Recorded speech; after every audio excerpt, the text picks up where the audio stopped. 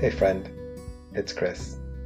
Welcome to Ecce Domino, Latin for Behold the Lord. Let's get beholding.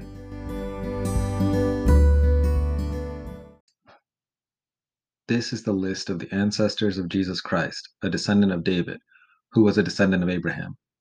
From Abraham to King David, the following ancestors are listed: Abraham, Isaac, Jacob, Judah and his brothers, then Perez and Zerah, their mother was Tamar, Hezron, Ram, Aminadab, Nahshon, Salmon, Boaz, his mother was Rahab, Obed, his mother was Ruth, Jesse, and King David. From David to the time when the people of Israel were taken into exile in Babylon, the following ancestors are listed: David, Solomon, his mother was the woman who had been Uriah's wife, Rehoboam, Abijah, Asa, Jehoshaphat, Jehoram, Uzziah, Jotham, Ahaz, Hezekiah, Manasseh, Amon, Josiah, and Jehoiachin and his brothers. From the time after the exile in Babylon to the birth of Jesus, the following ancestors are listed: Jehoiachin, Shealtiel, Zerubbabel, Abiud, Eliakim, Azor, Zadok, Achim, Eliud, Eleazar, Mathan, Jacob, and Joseph, who married Mary, the mother of Jesus, who was called the Messiah. Matthew 1, 1-16, GNT. Love doesn't obey all the rules we try to give it. That's the heading for January 22nd from Live in Grace, Walk in Love by Bob Goff. Love isn't just an abstract concept, though. Love is a person, and love works in mysterious ways.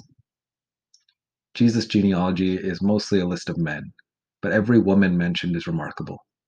First is Tamar, whose story can be found in Genesis 38. Judah leaves his brothers after selling Joseph into slavery. He marries a Canaanite and has 3 sons. The first is married to Tamar, but God kills him for his wickedness. According to the custom of the day, if a husband died without leaving an heir, his brother would marry the widow and the first child would continue the original husband's line. So Judah's second son marries Tamar, but he's also wicked, so God kills him too. Judah is afraid Tamar is a black widow, so he refuses to marry his youngest son to her.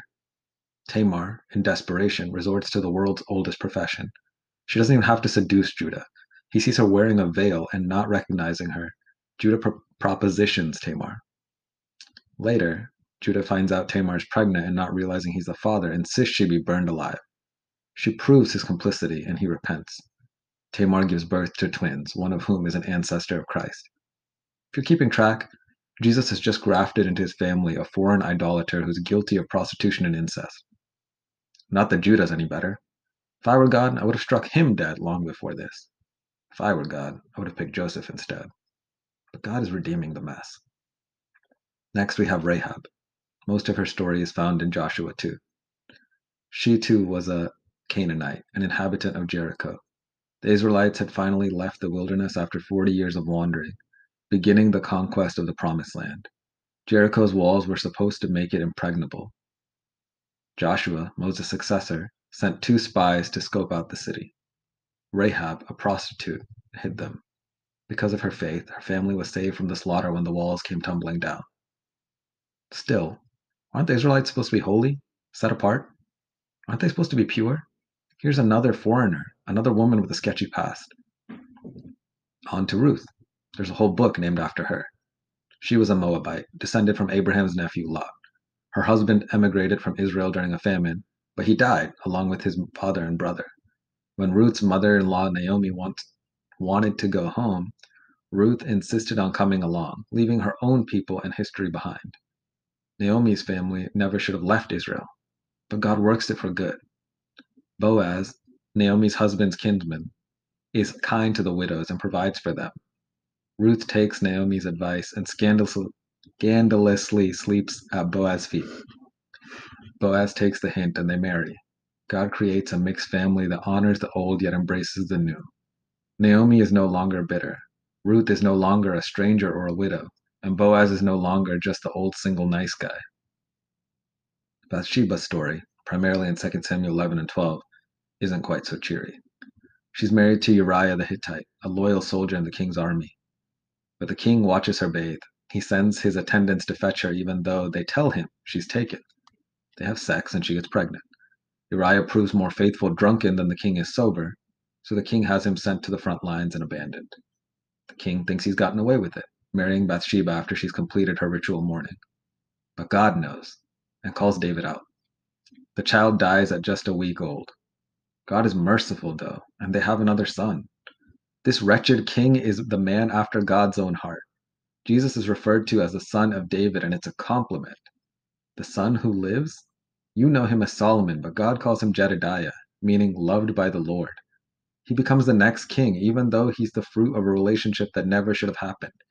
Solomon builds the temple, aka the place that holds the presence of God. I have no idea why Solomon lives while his older brother dies. But God is still God, still just, still merciful, still good. Mary is Joseph's fiancée when an angel appears and tells her she's about to be pregnant with God's child, which is a lot. Joseph thinks she's cheated and intends to break their engagement, though quietly. He doesn't want to embarrass her. Who ever heard of a pregnant virgin? This story is found in Matthew 1. She didn't do anything wrong, but it's still a crazy story. Joseph is instructed by God to honor his commitment, and he does. Jesus' stepdad might be the most underrated guy in the Bible. I don't envy him. I want to mention one more story that's unrelated. 1 Kings 17 is what actually inspired this episode. Elijah was a prophet of the Lord. God sent a long drought, but fed Elijah via the Raven Express, which is already ridiculous. But what does God command next? To leave Israel for Jezebel's homeland, to move in with a widow and her son. Needless to say, this violates the Billy Graham rule. But God cares about that widow and that orphan as well as Elijah, and he brings them together to bless one another. The best thing this woman could imagine was one last meal with her son before starving to death. But God wrecked that plan. Then her son dies, and she's mad at Elijah, thinking God is punishing her. But she witnesses the first recorded resurrection. Who is this kid that God should undo death for him? He's loved. She's loved. Elijah is loved. I'm a linear thinker. I like structure and rules and predictability. Christianity is not a lab experiment, though. Knowing God is not a controlled event. He doesn't hand us an itinerary. He just invites us to go with him. He obviously has his commandments and he's passionate about righteousness. But the Pharisees are proof that righteousness is greater than mere rule keeping. The lineage of grace, as Francine Rivers refers to these 5 scandalous women, is proof that love is weird and that love wins.